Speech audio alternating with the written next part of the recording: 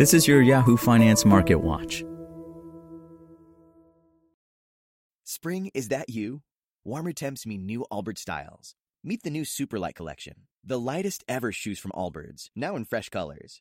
These must-have travel shoes have a lighter-than-air feel and barely-there fit that made them the most packable shoes ever.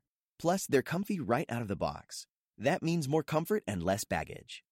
Experience how Allbirds is redefining comfort. Visit allbirds.com and use code SUPER24 for a free pair of socks with a purchase of $48 or more. That's ALLBIRDS.com, code SUPER24. This is Yahoo Finance Daily, a daily update on the top business, finance, and stock market news from around the world. Let's jump into today's stories.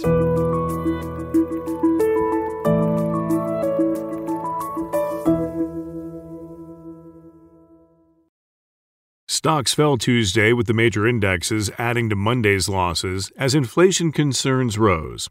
The Dow's losses accelerated into the end of the trading day, bringing the index's decline to nearly 500 points, or about 1.4%. A day earlier, the Dow briefly topped 35,000 for the first time ever before erasing gains to end in the red. The Nasdaq ended just below the flat line after its worst day since March on Monday, with technology stocks sliding as traders rotated away from high-growth stocks that could be impacted by rising inflation during the recovery out of the pandemic. With a strong quarterly earnings season winding down, aside from a couple notable names including Disney reporting later this week, investors are taking stock of the next catalysts for markets, with rising prices a key focal point. According to data from Bank of America, mentions of inflation have increased nearly 800% year-over-year in quarterly earnings calls and reports. Bank of America equities strategist Savita Subramanian said that strong earnings, rising inflation, and improving corporate sentiment all point to a continued rotation into value. We have an accelerating growth environment with the prospects for some inflation.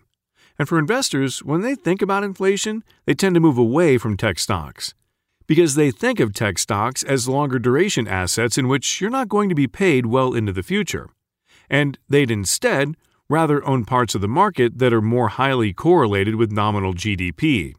Brian Levitt, global market strategist for Invesco, told Yahoo Finance, "What we're going through right now is a reversion back to where we likely otherwise would have been had it not been for the coronavirus outbreak.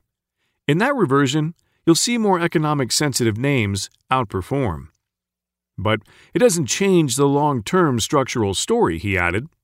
"The long-term structural stories, all the shifts that are taking place in society, they don't change, and those tech stocks are on the cutting edge of it. So they were bound for some type of volatility or some type of correction, particularly if inflation concerns increased." This week, investors are set to also receive the latest monthly Consumer Price Index and Producer Price Index from the Bureau of Labor Statistics, which are each expected to reflect a strong jump in prices over last year's pandemic-depressed levels. The sustainability of these inflationary trends will ultimately guide the Federal Reserve's monetary policy decisions, determining whether they will maintain their current accommodative policies that have boosted both the economy and underpinned asset prices, or pull back some of their support. One of the big questions, of course, is how does the Fed respond to all this inflationary pressure out there? And how long can they hold onto this concept of being transient before they have to start saying, we're going to either pull back on quantitative easing asset purchases, or we're going to have to start raising the Fed funds rate?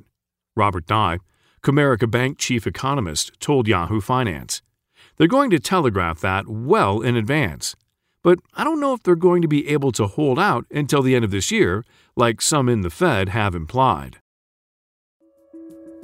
For more live coverage of business, finance, and stock market news, please visit yahoofinance.com. We'll be back tomorrow morning with your daily update. So until then, thanks for listening.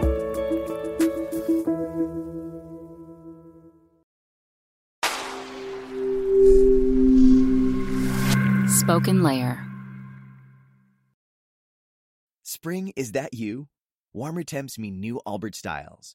Meet the Superlight collection, the lightest ever shoes from Allbirds, now in fresh colors.